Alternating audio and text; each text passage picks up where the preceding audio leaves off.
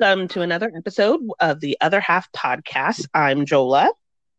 I'm Travis. I'm Cheryl. And welcome to our show, a show about life, perspectives, questions, and Jesus. So we are here for our second episode. Woot woot! Finally. I think it's actually hotly anticipated. One of our listeners, one of the three people who listen to us. But we appreciate you.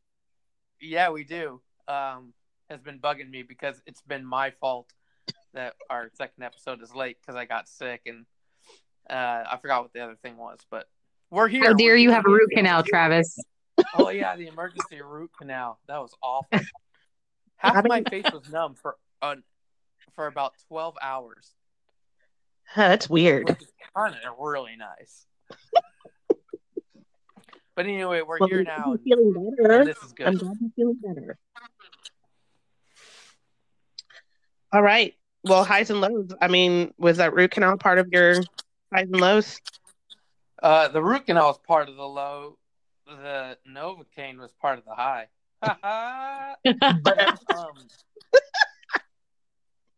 Yeah, I've actually been getting a lot of headaches lately, like migraine status, and it's happening around the same time every day, and I'm hydrated. I don't know exactly what's causing it, and it's been really frustrating and hard. So that's probably my low. It's just what's going on with my face and head and all this pain. The high would be two things. One is today I just threw my two kids in the car and we drove so my wife could have Zoom meetings for work. And we went and saw my buddy who's been alone for like 6 weeks up in the middle of nowhere. And so he's been isolated and we felt safe being around him. So we just went and paid him a visit for a while and that was great. But I also have set up the hookah lounge in my basement where I've got an entertainment system, video games, DVDs, a few chairs and stuff. And I'm going to start cleaning my basement a little bit more and have my own kind of little private space, which is where I'm recording from right now. So that's what I got. Little man cave. It's literally a man cave. It might more be a man murder dungeon at the moment because it looks creepy down here. But hopefully soon it'll just look like a darker room. Awesome. That's way cool. What about you, Sharon? How are you? Well, I feel like I've got a handle on what life looks like right now. School at home is mostly getting better. I mean, I did zero homework with my kids for 2 weeks because my little one becomes a rage monster when he has to use the computer, which you may hear him screaming at some point during this podcast because he's mad that I talked to him about his behavior and he started screaming. And he stopped doing that when we stopped having him do homework on the computer. He just doesn't handle digital stimulation very well. And so this is a very interesting time. So all that said, he was grounded last week and it was like super peaceful in our house. And like, I know you shouldn't celebrate that your kids are in trouble, but it was one of those moments where, you know, you take your introverted child and set them apart to spend time by themselves and they're just like their best self because of that. So that was great. So yeah, that and figuring out the new normal because, you know, I'm recording my sermons earlier and it just changes my whole work week, which is a lot of change to make overnight. But I feel like I've gotten a handle on that. And then the lows probably is that my little one doesn't handle online school well. It's definitely a hassle where you're like, do I jump through these hoops that the public school system is saying I have to because some administrator somewhere wants to evaluate these teachers, which is insanity. But we can do that on another podcast, I guess, about my thoughts on public school. But my public school teacher wife could come and join us. I mean, as a current public school teacher, I think that would be really fun. And so, yeah. So there's a lot of like, so for instance, my kids did 3 to 6 hours of school today, and that was us just trying to sit them down with our help to do all the things that they have to do.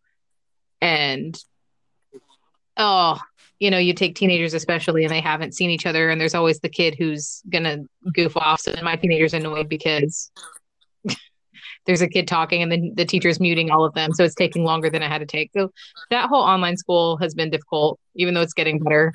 But today's my dad's birthday. My dad passed away 3 years ago. And it just, like, I woke up today and I was like, man, why is today a weird day? Like, it just felt like a weird day. And my calendar, I was going through it and I was like, Dad's birthday. And I was like, oh, that would be why. So it's just hard. I remember. Oh, I'm sorry, friend. I know it's hard.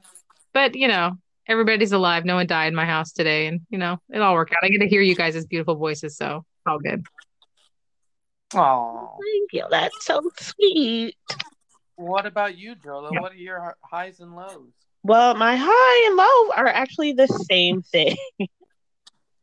Campus is closed for the rest of the year. And that's a high because down here, I was actually pretty scared that they would be like, no, you're actually going back in May. And I'm like, bruh, how am I supposed to teach 5-year-olds how to social distance? Does not compute. But it's also really sad because I feel like particularly this class did not get half of what I typically do with the classes I've had in previous years. And now to get the most fun part of the year taken away from them, it really breaks my heart. And to be honest, I miss my kids. I mean, one of the perks of being an extroverted kindergarten teacher is I get all their energy. I mean, they exhaust me, but they also I thrive off of that energy and that interaction most of the day. And so far, I've only really been able to see 2 kids on camera out of my 22. So that's been kind of hard to not be able to really make connections with each of my kids. In fact, this entire time, I still have not reached 2 of my kids, and not for lack of trying. I just don't have any good contact information for them. And so my teacher heart is worried. I'm praying that they are fine, but the not knowing part is also really hard. So, I mean, I'm glad that we are taking measures that are safe. I'm sad that I don't get to see my kids and also my coworkers. And like Shara said, online school is hard, also from the teacher side, because I don't know how, but I'm actually busier working from home and teaching from home than actually being with my kids in my class. Which, if you've ever been in a kindergarten class, you're like, what, huh? Because we don't ever sit down. We don't ever there is no pause between when the school hours are when the school doors are opened. So, but that's how our highs and lows. And when we get back, we will start our Sunday driving topic. This episode, Celebrity Christians.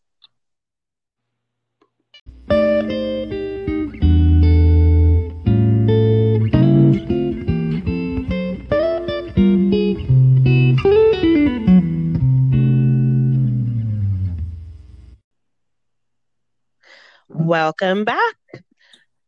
We are starting our Sunday driving topic. Today we are talking about celebrity Christians. What's a celebrity Christian? That's paparazzi sound. Oh. Yeah. So camera shutters? Yeah. Oh, very nice. Thank you. I've been working on that impression for a while. I was ready to bust it out. I'm really glad no one can see my face on this podcast. I love you so much, Cher. But why don't we start with the definition, though? What do we think a celebrity Christian really is? Oh, that's a good question. Cheryl, I'll let you go first.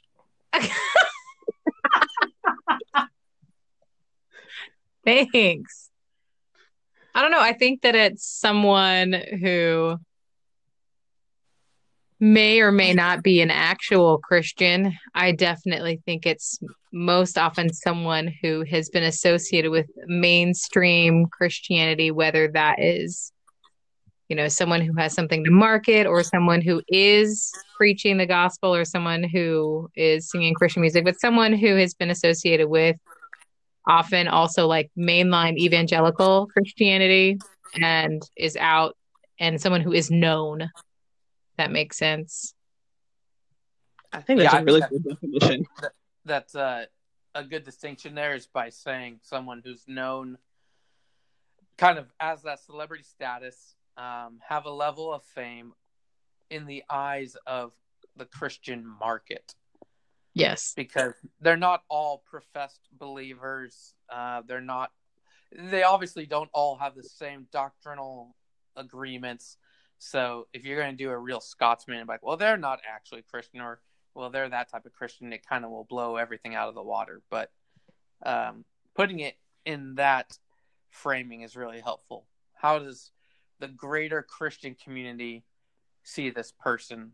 And I'd say it's whenever that person reaches what we would regularly call a celebrity, when they reach that status of being so well known. Highly visible, yeah. And often with money, with an income that matches that. Not always, but often.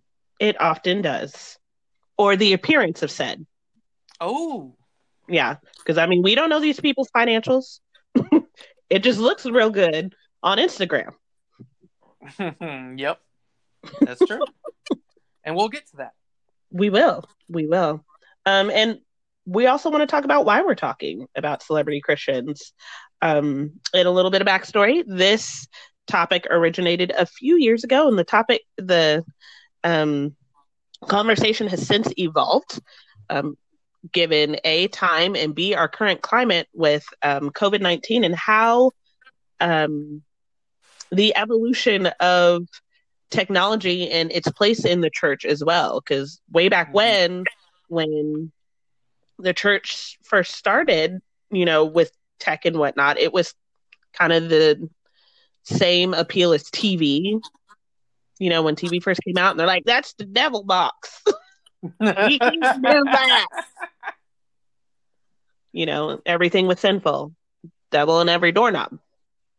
But now we're seeing it used as such an amazing tool to spread the gospel to the far reaches of the earth. And right now, at this point in time, that is the only real safe way that is happening with a lot of the mandated stay-at-home orders. Right. There was a pretty specific thing that happened with you a couple weeks back that you saw on your social media feed that really inspired us getting into this. What were the specifics on that? Do you remember? I saw a story on Instagram. I believe I was on Propaganda's. Yeah, it was Prop.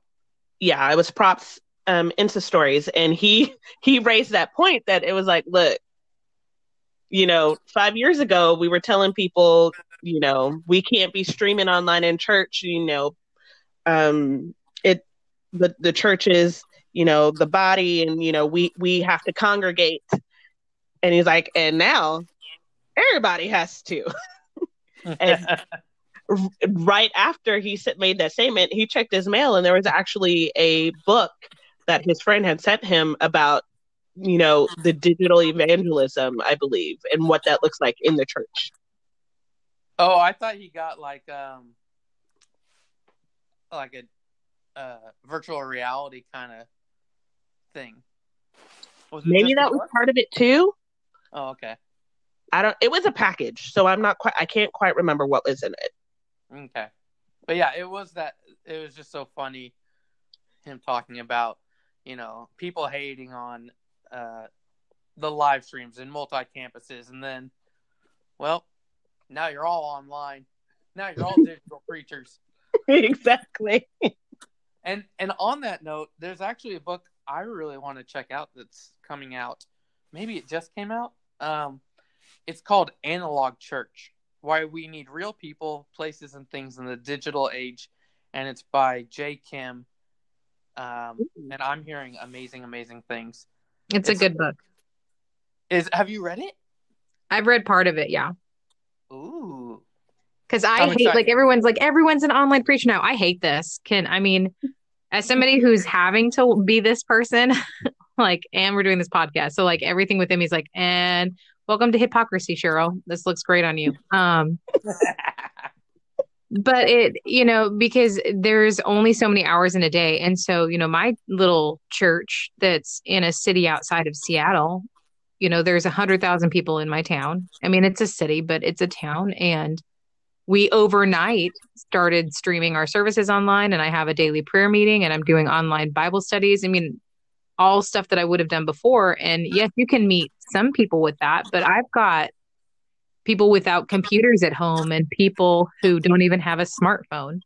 So how, to some extent, this idea that we can just reach everyone online is a farce. There are people that will not reach, and we do need people in our lives, because there's someone at my church who I was talking to yesterday, and they said, yeah, someone asked me, is your church live streaming? What are you doing? And she said, I had to admit that I had no idea. And so this is someone who has been given the information about what we're doing as a church, and she had no idea, which tells me she's not watched a sermon since March 8th, and it's April 21st. So, I can believe that I'm putting content out there and believe that, people they have the ability to watch it. That doesn't mean that they are, and it doesn't mean they're actually connected to the church at large in what we're doing right now. And so, I don't know. I kind of have like a love-hate relationship with this era right now, where yes, we need to have our stuff online for people who can't come, especially new moms and other people who are sick. But at the same time, I don't think it's necessarily a perfect substitution for what we're really called to, because we are called to gather together. And what does that look like in the future? How many people should we really be having gather together? So I don't know. There's a lot in that, but that's a whole episode right there. It really is. A lot of time just getting, like, my sermon used to be ready by Sunday morning. Now I have to have it ready by Wednesday, and there's editing I have to do. There's different slide work I have to do. There's different marketing work. There's analytic work that I have to do, because I don't have a team, like a staff team, to do all that. I get to do all of that. And so because now the analytics of what I'm doing and how I spend my time as a pastor have changed. And so I kind of hate it. Yeah. I totally understand that, because we're facing kind of the same issue with public school, in that just because I'm putting it out there, just because I'm offering it, doesn't mean anyone's picking it up, or everyone has the ability to pick it up. So I agree that would totally be a really interesting topic for us to explore a little bit later as well. But it's super relevant, and I hate that you're feeling that way as well. I know it is not ideal, but I'm glad we still have a way to connect. Does that make sense? Yes. Well, and even like the commodification of people and stuff that we have on our list here to talk about, so if you're going on just a numbers base, so my church before all this started was running about 50 to 70 people. On our website alone, we have 50 people watching the sermon. On Facebook, I have over 500. So you would go, oh my gosh, overnight, she's just this, takeoff celebrity. And everything within me is like, who are these 450, 500 additional people that are watching this? And what in the world? Oh, so our church is also doing streaming. And my son, Wesley, who's 5, loves to watch the videos. Mostly he just watches the musical portions, but our pastor and I were talking on the phone the other day. We were FaceTiming because Wesley called them, of course. And we were laughing about how probably over half of their views have to just be Wesley over and over watching the songs and everything. He's like, man, our Easter video blew up. I was like, we watch it 4 times a day. Like, it's just on in the background. We hear you preaching, and we hear Chris singing, and but yeah, so it is interesting, like, how it makes you feel like who is watching you and who isn't, and how many people you're reaching or connecting with, or like even the language we use for that is weird. And a bit misleading. Um, How many but impressions, if you're really going to look into, the yeah, analytic side of all of it, how many impressions are you giving to people? How many starts, how many stops? And I'm like, and I can see how it can really, and I pray for pastors in this way, that you don't necessarily connect your worth with those numbers. Well, Because like absolutely. with a whole mega church, small church thing, that was already, that dynamic kind of playing out within the evangelical church. And it's now exasperated even more because, I mean, a lot of these mega churches were, I mean, it was no big deal to switch over. But so many smaller communities don't have that experience, don't have that help. And I also kind of wonder, I'm like, where are our bigger churches now mentoring these small churches or showing them, hey, this is how we did this, that kind of thing, sharing that knowledge. But even having grown up in a big church, my question is, are people then watching the messages? Because every week I challenge people to go do something, who is checking in on people saying, hey, what did what was your response to the sermon this week? Because I'm not called to just preach and people take it in. We're called to have Christ change us from the inside out. Like, the idea that not all of us are Christians who are doing this or that are watching. And the whole point of Christ coming is that our life is changed from the inside out, and it, revolutionizes our world, one that, looks different, sounds different, is different. And that's been a struggle for me, is how do you even quantify what that looks like? And how do you start putting people into places where we can be checking in on people? We can be walking arm in arm with someone from far away online. What does that look like? Totes. Oh, yeah. Oh, I'm going to have to process that. We got notes. We got notes for another episode now. I love how, and I think that's part of the reason I really wanted us to do this, because as we talk, we explore more topics, and we just kind of, create more content for ourselves. Well, I see this note at the top that says, now we all want to be celebrities. And I'm like, I don't. I was content not having my sermons online. And then my friends were like, you need to put your sermons online. I'm like, you shut up. I don't want people to see it. And, this has been very uncomfortable for me because I don't want to be, well known. And then my friends are like, listen, Jesus has things to say to you. And I'm like, you can stop talking, Holy Spirit. So, I don't know. For me, it's a really big struggle because I don't want to be a celebrity. I don't, I want to keep my kids safe, and I want to make sure that I don't have to listen to trolls in my life. That's true, because when we think about celebrities, I mean, often we only think about, the fun side, particularly the money side that we think with it. But there were so many other things that we have to take into account, and so many different temptations, so many different pitfalls, so many different what's the word I'm looking for here? Oh, my brain just had the dumb. I mean, there is a shadow side to fame. I think that that's true no matter what kind of fame you experience. And even, we've got here the apostles, they were seen as like the elite. They were the 12 gathered around the Lord and those sent out. And then you've got pastors. Well, and you even had, sorry to interrupt, but you even had arguments in the early church of, well, I'm following Paul. Well, we're following Apollos. And Paul, writing to the Corinthians, breaks that down and is like, what are you even talking about? And even to the point where not only does he ridicule the idea of I follow Paul and I follow Apollos, he's like, some even say I only follow Jesus. And he basically is like, that's a bunch of BS. Get that garbage out of here. Like, which I love. But even he's breaking down that idea of status in the elite, and it doesn't matter. All that matters is how we're living and how we're loving. Yeah. Sorry. No, preach, church. Go ahead. And I think it's a good, I'll jump into this evolution part. We wanted to talk about the evolution of Christian celebrity, because this is a newer topic, and it's not something that's existed really through church history the way that it exists for us. And you've just reminded me that it's not a we're it might sound like we're doing some dogging on people, but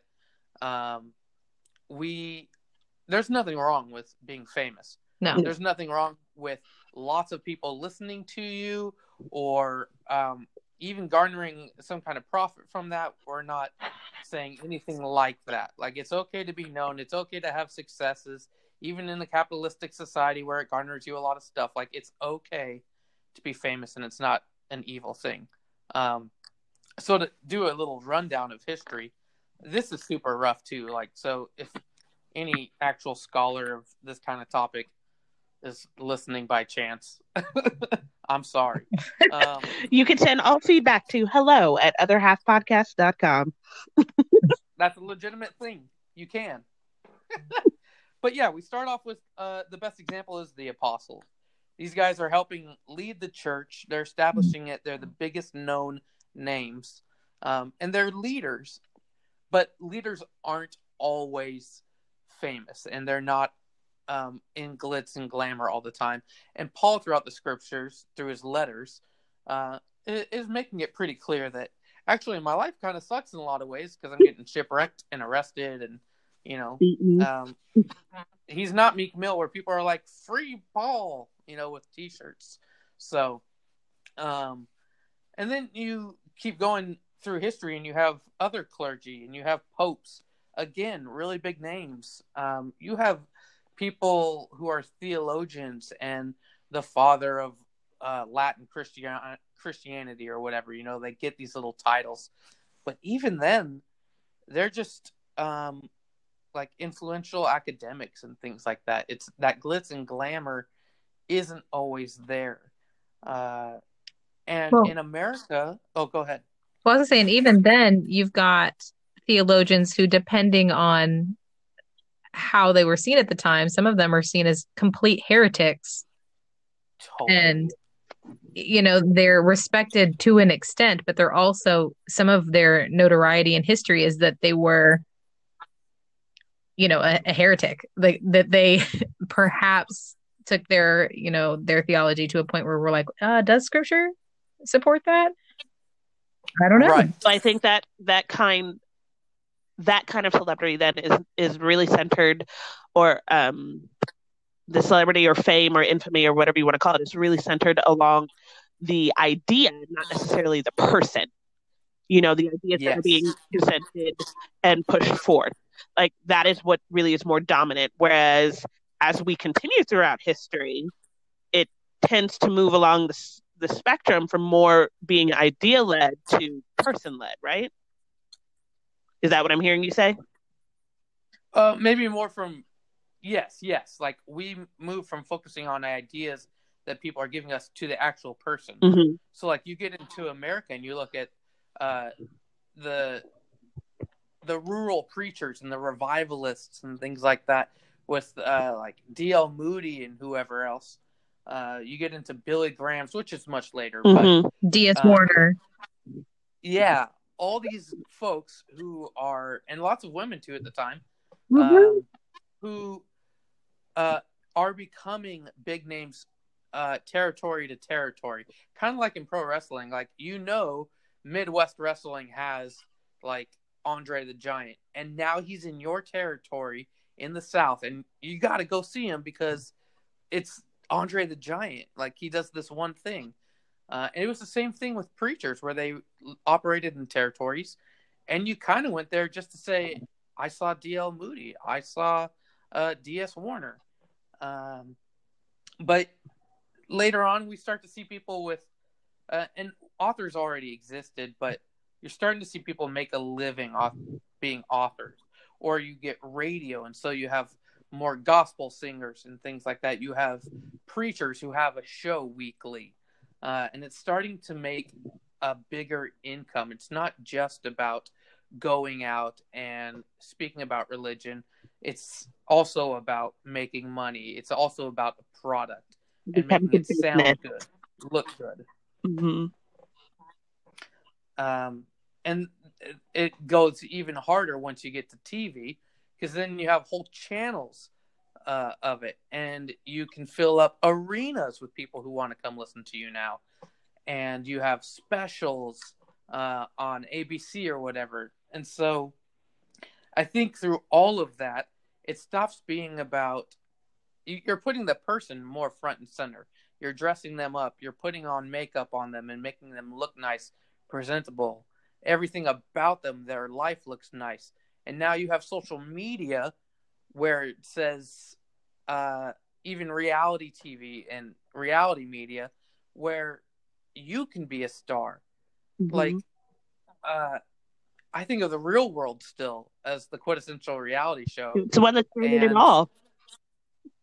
Yeah. And I'm like, oh, that's me. That's my brother. That's my friend.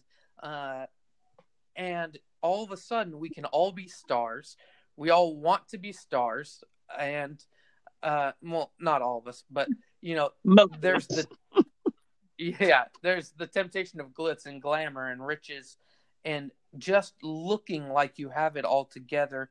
And for a religion that speaks about transformation so much, it's easy to think that Christianity, or even to sell a type of Christianity that says you will get the glitz, you will get the glamour, you will get the riches, you'll get the look, you'll get the peace and everything you want, just like this person. And you begin to sell that person rather than a transformative message of interior and external change for each person. And so I maybe that's a little bit muddy, but I think we're in a space now where we've moved from just seeing people spreading a message to people trying to spread themselves. I want to be an influencer on Instagram, and so I'm going to post this Bible verse or this meditation in front of washed out mountain scenery. Which, hey, you know what? I'm subscribed to those people. I post those things too. But it's just interesting that now there's a chance we can all be a celebrity, have lots of likes and followers, and be well known. I mean, we are all influencers in some form of the word, in that we all have our social media accounts and we are all making impressions on people. I think the difference is we all want to be paid influencers. And through, like, that would be nice. I mean, it would, wouldn't it? A second stream of income, I would not, be sad about. And even still, like, in us doing this and debating if we want to monetize, like, we too are wrestling with this issue and what it looks like. We've seen it play out in the mainstream church so many different ways. We've seen it, happen well. We've seen it happen not so well, and we've seen it go like really, really bad. So yeah. And I think that's part of the fear is, which is the next note on here, is there's a commodification of people that happens when you have a celebrity culture. And you commodify the celebrity, like we've been saying, because you begin selling a person, an image, a lifestyle. And like Joel Osteen people don't just buy books to hear Joel Osteen words. They want Joel Osteen money. They want Joel Osteen teeth, which are really white. Like they want that life and they want that reputation. And so it's a whole brand that you're trying to buy. And that's not a hate on Joel Osteen or anything. But I think that's how we often view it. And so we commodify celebrities. We stop considering them to be people and more to be products. And so we can criticize them more, and we can say bad things about them and treat them like they're not a brother or sister. Like they're not a friend. Like we don't have the same mama. And that's wrong. And I am a person who thinks that if you're in the spotlight more, if you do more in public, you're deserving of some public criticism. But at the end of the day, we are called to love all people if we're Christians. And I think all people really ultimately want to love all people. And so it's easy to lose sight of that when you put people up on the celebrity pedestal. But on the flip side of that, we also, and then I'll shut up for a while. We become commodified as well, because we become the likes and the follows and the donors and the audience. We're a statistic, we're a demographic, and we just become something that the celebrity is trying to pull in, and they can lose sight of our humanity. And so we're both tempted to stop seeing one another and just seeing numbers or images or ideas of wealth, and we see our desires instead of seeing one another. And that's a really scary thing and a very sad thing, to see our desires instead of the person in front of us, or the person who we never see but still become a number to us. Ooh, I like that. I mean, and I think we've seen that happen over and over, like hearing all the different stories. You're talking about how we see people become the desires. It makes me think of one of the situations that kind of prompted this episode originally. I'm jumping to the bad. We'll come back to the good. With John Crist, and how, he, as a celebrity Christian, quote unquote, and that was actually part of his bit. As a John Crist is a comedian. Yes, he's a right. Yes, he was billed as a faith-based comedian. That kind of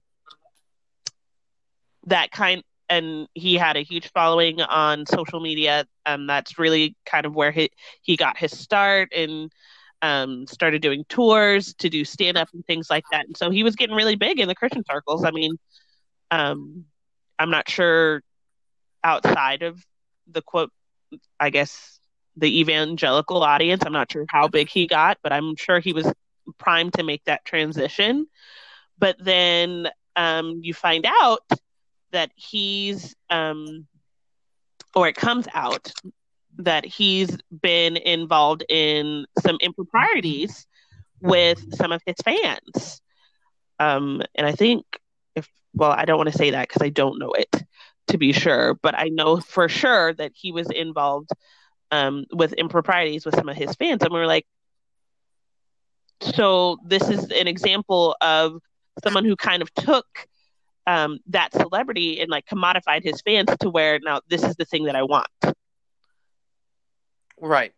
And then we'll go back to the good now. But sometimes this does work. And I've actually been very encouraged to see how Lecrae has kind of navigated his social media. And you can see throughout his posts, Tell me who Lecrae is. Lecrae is a rapper, a hip-hop artist who happens to also be a follower of Christ. And he came... And he makes a really good music. He really does. He started on the CCM side and transitioned mainstream, and lots of people were not happy. Nope. But, lots of people still stuck it out with him because they saw what he was trying to do. So, being able to see what I would like to call his transparency on social media, and him even really saying, look, I'm really struggling. I don't want the likes and everything to be the definition of me or how I see y'all. And I think he's really been kind of transparent in that. But I mean, those were the examples that came to mind as you were talking and as we were filling out show notes and whatnot. What else? Did you have other examples, share, or Trav? Yeah, I'll jump in real quick on, I know I've been talking a lot. I had a side thought on the bad, which is when someone gets elevated, when they have a lot of fame and they're well known, and there is that little bit of distance between their humanity and us. Like it's harder for us to see and to grasp it because we don't see all of their person, right? We only see a part of their person, and so we only accept a part of their humanity. It becomes very easy not only to commodify them, but to also and I touched on it. It's easier to gossip about them and speculate. I have a lot of criticisms about a very well-known politician, former reality TV star, and I'm not shy about them in person or on the internet. But I try to avoid gossiping about people, and I try to stick to only what is known and what are observed consistent behaviors and things like that, because we do only get a part of people, and that's an important thing for us to remember. And just that there's a real danger when someone, quote unquote, falls from grace or makes one mistake, or we get part of the story. It's so easy for us to jump and on demonize folks. It's like, this person's so bad, or we can.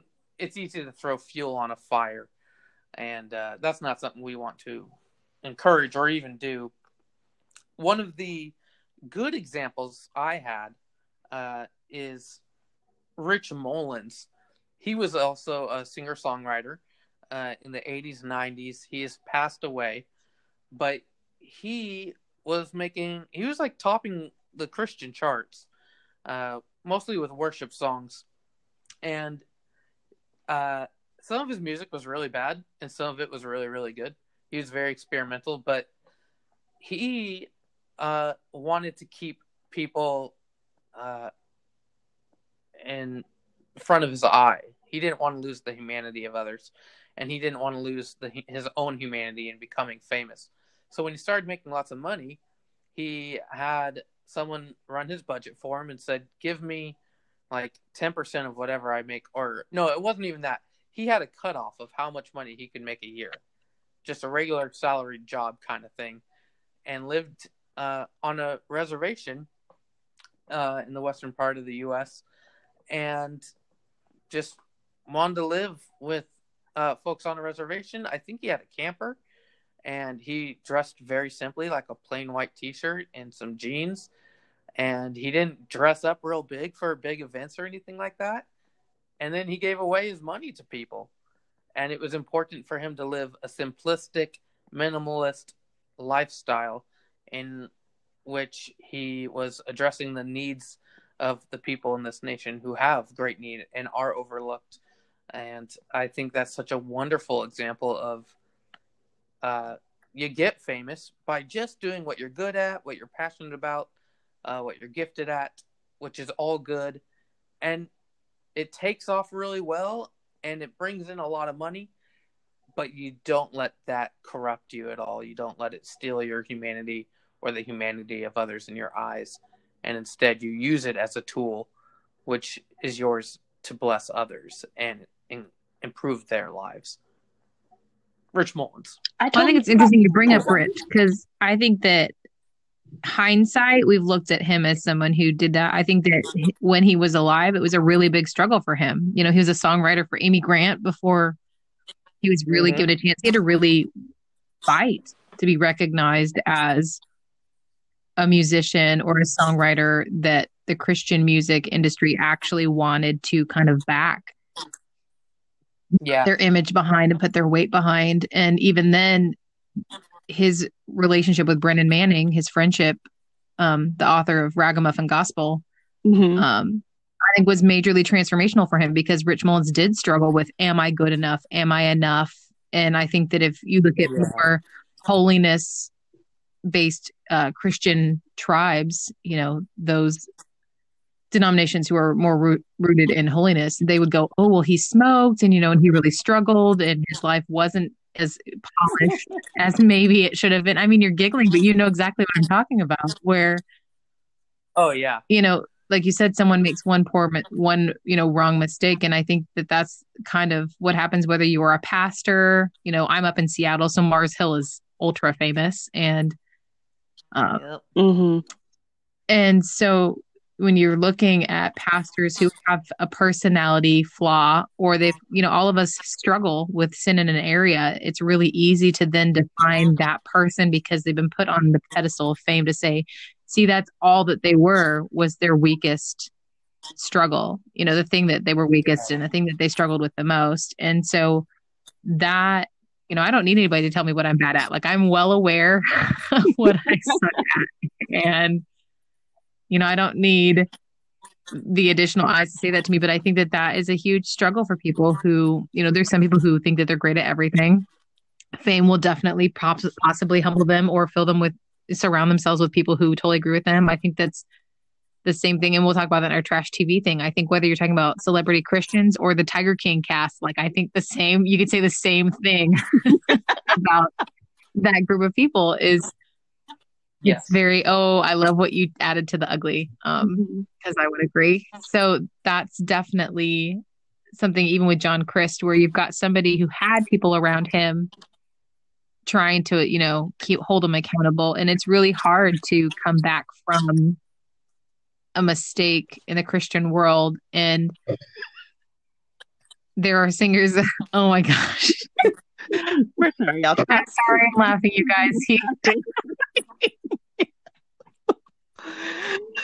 I was adding to the show notes. Sorry. She was making a really good point, sir. She was. All I can see now is all you cool cats and kittens from the show notes. Travis. Hey, all you cool cats and kittens. That's it later. Thanks. No, okay. So, and we're looking at, so as we move on, you make that one mistake and that becomes the whole of your identity. We're looking at the ugly. And we have written there, Jerry Falwell Jr. and even Franklin Graham, where I have definitely struggled with wanting to support Samaritan's Purse and other things that Samaritan's Purse does because of things that Franklin Graham says, that that people who are, pastors like me and Christians, like, we should agree with him. And I'm going, Scripture doesn't agree with you. So that's definitely hard to figure out. And even Jerry Falwell Jr., Liberty University, and I have a long time. I mean, they don't know about me. It's one-sided, but it's me, struggling where they didn't even allow interracial dating or marriage on campus until the 80s. Like, that is a huge issue for me when we're saying that I am rooted in the Word of God and we're going to continue to have blatant racism as our norm policy. So I definitely have struggled with Jerry Falwell Jr. and Franklin Graham because they say things and they're saying, it's a National Day of Prayer and we just have to give blind allegiance to places where the only place that owe blind allegiance would be Christ. He alone is given the fullness of my life, Mm-hmm. So I definitely have a struggle there with what are we calling? Is it someone who's just really well known who then becomes a figurehead for all of us? Like, that's dangerous. And that's definitely probably why I'm like, I don't want people to know me because I'm going to screw this up. And I think that's part of, I guess, kind of how we kind of designated within the show, the good, the bad, the ugly, in that under the category of bad, that might be that one incident that you were talking about earlier, and how we don't necessarily want that to reflect our entire lives. But as we moved into the ugly category, to our perceptions as mainstream Christians and followers of Christ, that it's not necessarily just that one thing. It has now become a pattern of, I guess, not necessarily just a pattern, but an internalized kind of way of life that seems that does not bring honor or glory to the gospel. Like, that is, as in, like, in kind of like how in the bad, if you have like one incident, one scandal, whatnot, it, kind of temporarily dings the gospel for a minute. People hear about it and forget it. But once you then begin to live that way and just continue in those particular mindsets, I guess it becomes, particularly harmful in bringing people to Christ. Does that make sense? Yeah. Yeah. Okay. Because and for Go me, ahead. when I think about the ugly, for me, it's just like, what are these levels of commodification of each other, or losing our humanity? Like C.S. Lewis described in The Great Divorce, how he talks about Napoleon is in hell, and he's so far out because we all have our own homes and things, but in hell, there's more distance between each other. And so you lose your humanity, and your humanity is directly tied to your relationships with people. So if you have isolation, you lose humanity and you lose love.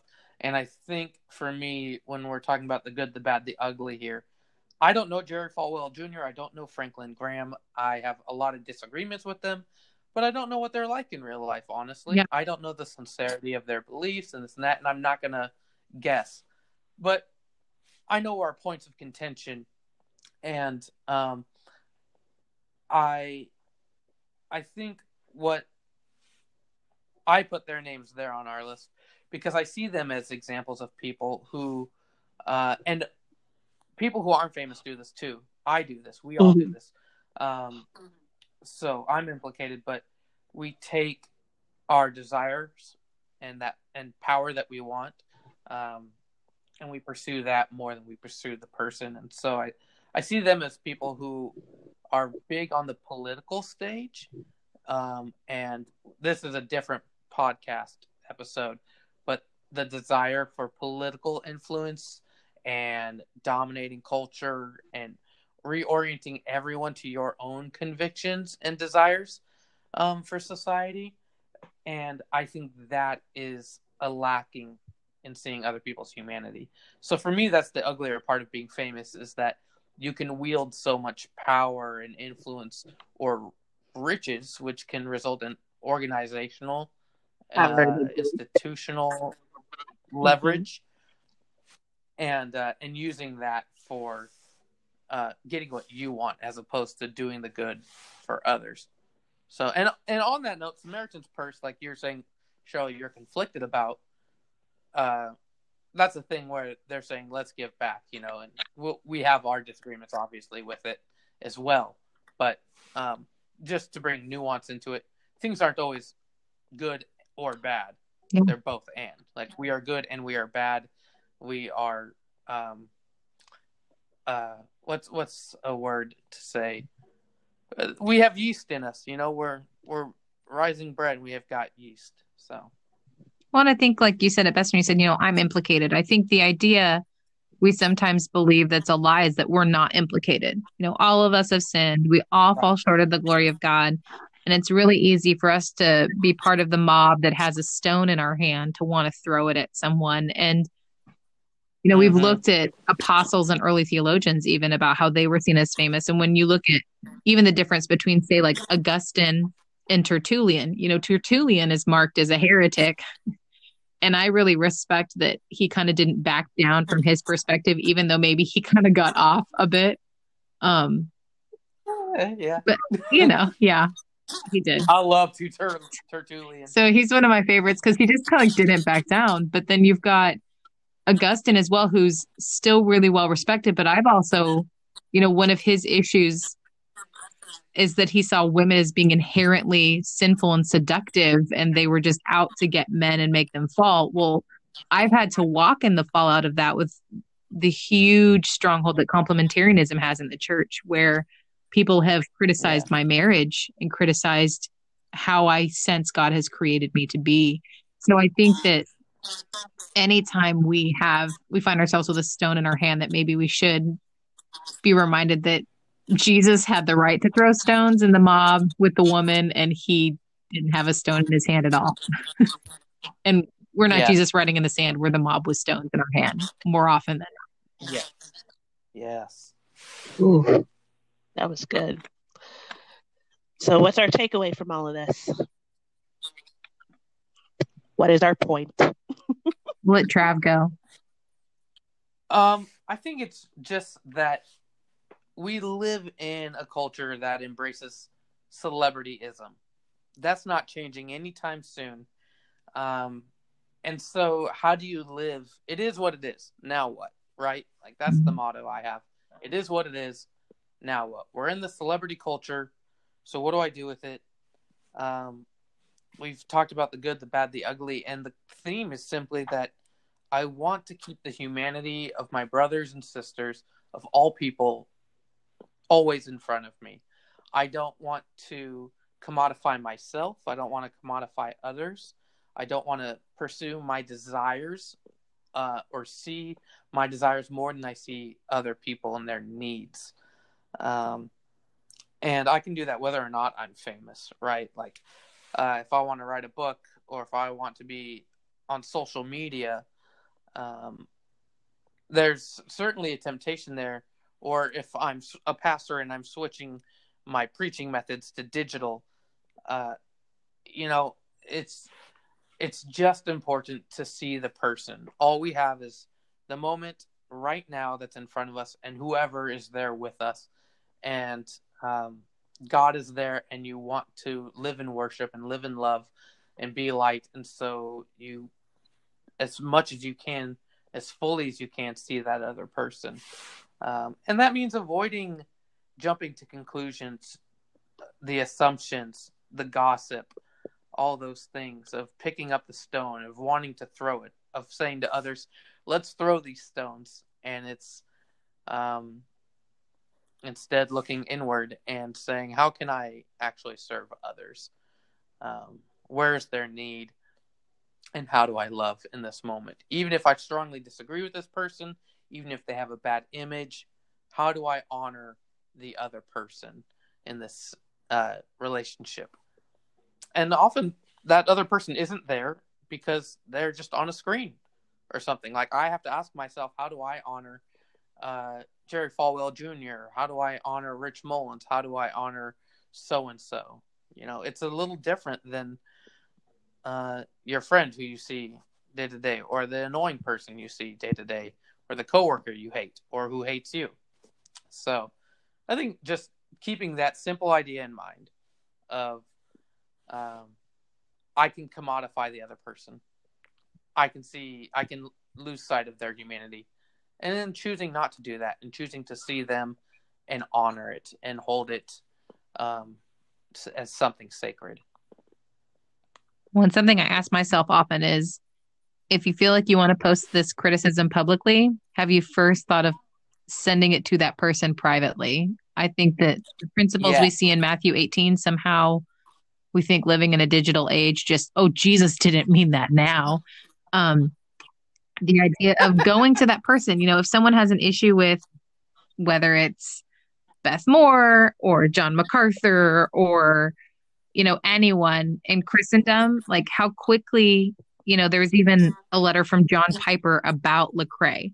My question when I first read that was, John, did you send that to Lecrae before you put it in Christianity Today? So, or on your Desiring God podcast or on your website. And so that's my question often is, we're having so many of these discussions that really need to be internal one-on-one conversations. And we're having them in the public arena where that's not at all what Jesus has called us to do. He's called us to have those conversations one-on-one, in person to person, image of God to image of God. And we're not doing that. We're doing it in the public arena where the other person who we're talking to isn't even there. Yeah. That was good. Would you like to hear my cheesy tie-in or my cheesy wrap-up? Please do. Do it. I think at the end of the day, we all really need to remember that Jesus is the only celebrity. We'll be back.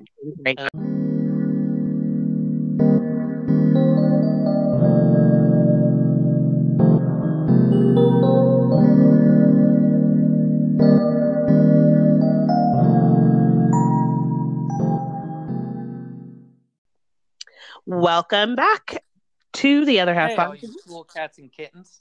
And please join us next time when we'll be talking about trash TV and the Tiger King. Oh, I can't wait. But as of right now, I think it's time for a new segment. Trav, you want to intro a new segment? Yeah, we're calling it Current Voices.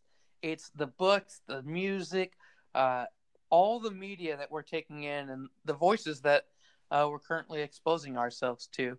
And we are sharing it because, one, it's just nice to know what people are into, but also it's important to take inventory of all the voices that are actually in your life. And I think we often just consume and don't consider it. And so we want to be considering that. Jola, what are your current voices? Let's see. So being that I am still self-quarantining no matter what the governor of the state of Texas says in terms of opening our state back up, I have had lots of time to take in lots of voices. My favorite one, well, I guess I will say favorite because I look forward to it every single day, is Hilarious Humanitarian on Instagram. That account, she also has the parenting one called Hilarious Mom. She is a social worker that lives out in California, and she is very transparent about her job, about her life, about her family. And what I love about her account is that she reposts all the TikTok videos that she finds hilarious. Because I refuse, as a millennial, to get TikTok. That is for the Zoomers, in my opinion. I will not be TikToking, but I will laugh at all the videos. So, she reposts all the funny ones, and if you don't follow her, you should go request and do so. Then the next one, I have been reading up on the Enneagram in preparation for one of our future episodes. So I finished The Road Back to You, and I'm currently reading The Path Between Us. And oh my gosh, you guys. So much hurty, so much goodness, so much growth. It's like it's a workout for your soul. It's what it feels like. You feel sore, but you feel good about yourself too. And then I also have been taking in all of Kev on Stage's content from Kev on Stage Studios because he's hilarious and puts out good content. I'm also a patron for him as well, so I get like all the exclusives and I get to know when he goes live and whatnot. And then I get the Discord chat, and let me tell you, it's lit. So that was a free commercial for them. He is good. I love Kev. He's so funny. And oh my gosh, I don't know if y'all have been following it on Twitter, but the whole Versus series on Twitter and Instagram, where recently Kenny Babyface Edmonds took on Teddy Riley. Have y'all seen that? No. Okay. Well, first of all, I love you, my less melanated friends. However, I need you to go look up some of these memes because last week, Teddy Riley and Babyface were supposed to I saw that. basically battle. Yeah. And Teddy Riley showed up with 11 people in this house, a full studio, a green screen, a hype man, and the sound was just terrible. Could nobody hear him?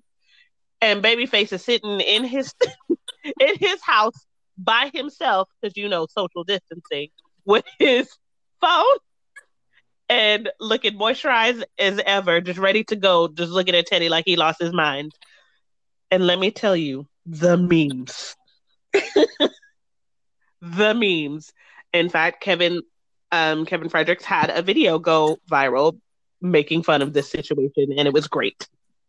But then I've also been hanging out with Lovey Ajayi in the chat and chill on Friday nights. I've been working on my 1K 1 day course with Nicole Walters. And of course, one of my other favorite podcasts, Hood Politics with Propaganda, who we mentioned earlier in this podcast. If you enjoy talking about geopolitical issues and you also love hip hop and hoodness, you should check it out. So those are my choices. Can confirm. It's good. It was good. Who are y'all listening to? I'm gonna just run through mine. I've just finished a few books and picking up some others. I just finished Matthew Vine's book, God and the Gay Christian. Phenomenal. Loved it. Highly recommend it. During Lent, I was reading a devotional by Walter Brueggemann, and it's entitled A Way Other Than Our Own, Devotions for Lent. Very, very, very good. I'm not a devotional type of guy, I try to be. This is one of the best I've ever encountered. Ooh. Bryan Stevenson, Just Mercy, which is a movie now. And I want to read the book before I watch the movie. I'm very sad I didn't catch it in theaters. So I'm reading that before I watch the movie, and I'm reading it with a buddy of mine. And then I found out last week that my buddy Brad from my church, he wrote a book a while back, and it's called A Special Education in Anxiety. His name is Bradley Smith, and it's a book about having social anxiety and working with special education in public schools and how those two serve each other well. Wow. Yeah, it's pretty fun. And it's more fictional, but it's based on real life stuff. I've been listening to the Postal Service recently. Just, I don't know why, nostalgia. So they were fun. And then a lot of worship music in the background, like I mentioned.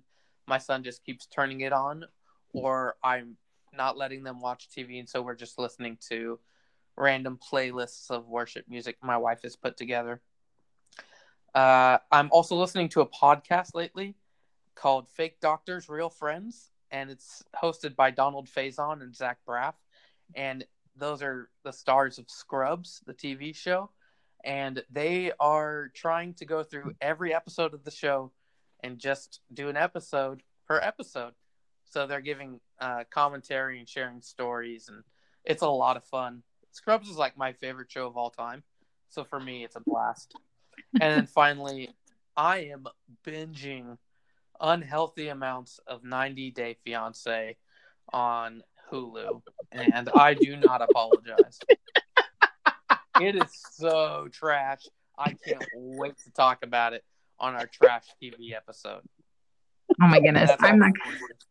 There's no way I'm going to talk Chris into watching that with me.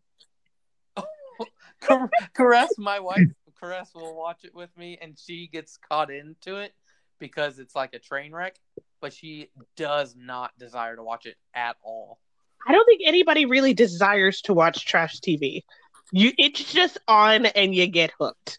We'll talk about that later. Oh my goodness. Cheryl, what are the voices in your life right now? So I guess I wrote this a bit ago. I finished Dr. Cheryl Sanders' book, Ministry at the Margins, over a month ago. It's really good. Can't under-recommend that. I'm also listening to the Duolingo Spanish podcast. I've been doing so Jola came for a visit, oh goodness, over a month ago. And so I started getting back into learning Spanish again. So every single day for the last 32 days, 33, somewhere there, I just got a new badge. I've been doing Spanish and then German sometimes with my little one. But I've been wanting to become fluent in Spanish again. And so it's been fun for me. I've been able to talk with some of my friends in Spanish. I had a dream in Spanish. So I guess it's going well. Oh, you 33-day streak? Yes. That's so boss. I lost my streak like as soon as I came back. So I'm doing that. I think I'm like on day 14 now. Oh, yeah. No, I really like it. I enjoy it. It's kind of been something that's rooted me. I mean, I'm in the Bible a lot for my job, for my sanity, because my kids are at home all the time and I'm not supposed to go to my office unless I have to. So I'm trying to follow the rules because I am a rule follower, but man, that Duolingo Spanish lesson every day has definitely, and listening to the podcast has been helpful to kind of give me something else that's mindless, that's not trash TV, that I can put my brain into, that helps me feel like it's not squandered time. Never Go Back is a book I'm currently reading by Dr. Cloud. For music, Apollo LTD is some worship music I've been listening to. And my husband, he's writing a lot of music right now. So I told him while we're recording, please don't play the piano because it's right next to our bedroom door or bedroom wall. So I've been listening to a lot of Chris Olsen music / Apollo. Red Table Talk. I really enjoy the multi-generational approach of that with Jada Pinkett Smith and her mom and her daughter Willow, and I really appreciate that. And then Will was on a couple of times, so I've appreciated that.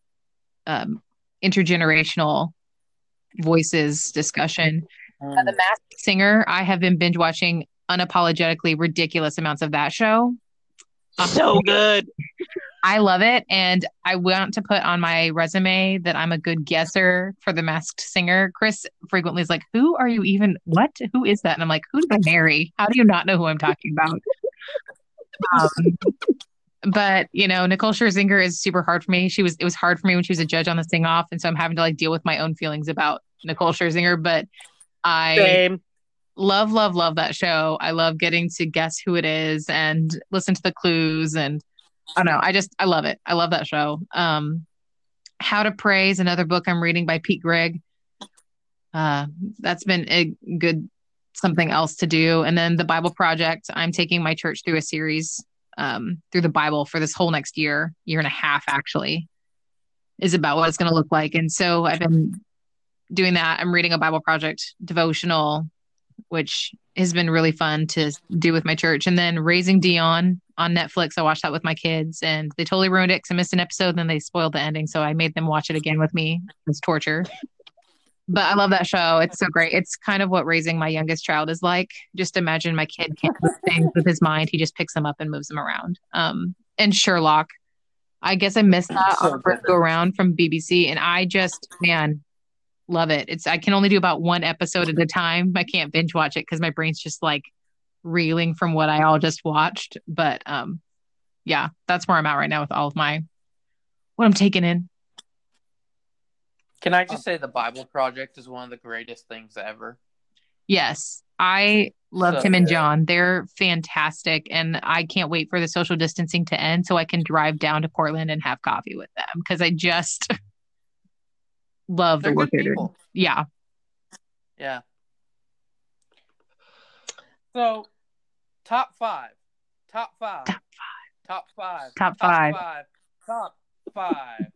favorite snacks. All right. The ending segment, our top 5 favorite snacks. My top 5 favorite, in no particular order, because it honestly depends on my mood. French fries. A girl loves potatoes. I believe that the highest form of potato is a French fry. Don't argue with me, argue with your mama. Chips and queso / guac / salsa. I mean, if there's a chip and a dip, I'm there. Same with veggies or plain potato chips with ranch. I like dipping. It's fun. Grapes. I could eat my body weight in grapes, although it's really bad for my system if I do so. And you have an allergy, but we can just leave that for another day.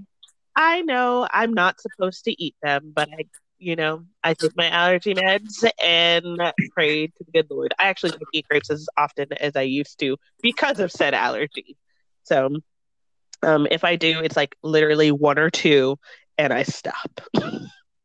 And then go get my nasal spray and pills and sometimes, leave my EpiPen beside me. And then last one are certain fruity candies. And everyone who knows me knows that certain fruity candies means I only eat certain colors of gummy bears, Starburst, and Skittles. And y'all may think it's crazy, but that's one of the things that makes me me. Because I actually don't like any of the colors that everybody else loves. I only eat red and pink are the best flavors. And that's why you love me, because I only eat yellows and oranges, and I would rather throw them away. I would rather throw away the red and pinks than to eat them. So what actually ends up happening is I just save them for all my friends. So like during grad school when I stress ate my way with all my candy, they all got to gain weight with me. That's so thoughtful. How about you, Cher? Oh my goodness, I'm looking at this list and I'm just like, man, you can tell I can't eat a lot of different things. So my top 5 favorite snacks, because I can't eat dairy or gluten, I'm already sad. Like 3 of the things on Travis's list, I'm like, oh, I missed those. So boiled eggs, veggies, and hummus is a snack I have pretty often because it's balanced. We eat pretty healthy at my house. My kids frequently complain that I don't let them eat whatever they want. It's like, well, you can go to therapy for it when you're an adult. It'll be fine. So boiled eggs, veggies, and hummus. Chips and guacamole, I could literally eat my weight, I think, which is a lot of guacamole. It would probably take me all day, but I love chips and guac. So good. The best is when I can make it homemade, when I can get good avocados and just make it. Yes. If I've never cooked for you, I'm sorry. I'm a pretty good cook. Let's see, peanut butter and an apple. It's pretty simple, but man, it'll hit the spot for me pretty much all the time. It's salty and sweet, and I love it. Dairy-free ice cream. Haagen-Dazs has this, like specifically, Haagen-Dazs has a dairy-free, gluten-free chocolate peanut butter ice cream. I've eaten more of that during quarantine than I probably should have, but it's so good. I blame the homeschooling. And bad coping mechanisms. Okay, and then also olives. I could just eat olives by the handful. I know you're like serving it's like 5 to 10, and I'm like, that's a recommendation, I think. So I love olives. They're so good. Travis, how about you? Oh man, I love olives. I also love hummus and can eat it with a lot of stuff. Yeah. But as long as there's hummus there, scoop it up, put it in my mouth. I also love ice cream, non-dairy, and I've fallen in love with So Delicious and their just plain chocolate. Oh, it is so good. It has an infinite amount of sugar in it, which isn't good, but it's pretty delicious. And then because of my boys, I'm always eating Cheez-It, and which is singular. It's not plural. It's not Cheez-Its. It's Cheez-It. I also love Gardettos. That's my car snack. So if I'm on a road trip, that's what I'm eating. And then any chance I get, I'm up on cold pizza. So weird. Those are my snacks. I mean, give it fun a fact, I'm not a healthy person. the Northwest. I'm an extremely unhealthy person. Well, I think it's funny that we both have ice cream because the Northwest eats more ice cream per capita than anywhere else in the United States, which is hilarious since it rains 9 months out of the year here. I don't know if those are connected ideas because it's not warm here. Well, I guess I could have just said instead of ice cream that I eat my feelings. Exactly. That's probably my favorite snack is my feelings. If I'm honest. Can I give an honorable mention, though, to lime popsicles from Outshine because they have given me life throughout this quarantine? I have a daily popsicle because I'm 5. So I love it. It is what it is. It's not my favorite snack year round. Just during this period of time, it has gotten me through. That's hilarious. Well, that brings us to an end of another episode of the Other Half podcast. Thank you so much for spending your time with us in this especially long episode. We'd love to hear back from you. So reach out to us at hello@otherhalfpodcast.com. Again, that email address is hello@otherhalfpodcast.com. Talk to you later. Peace. Bye.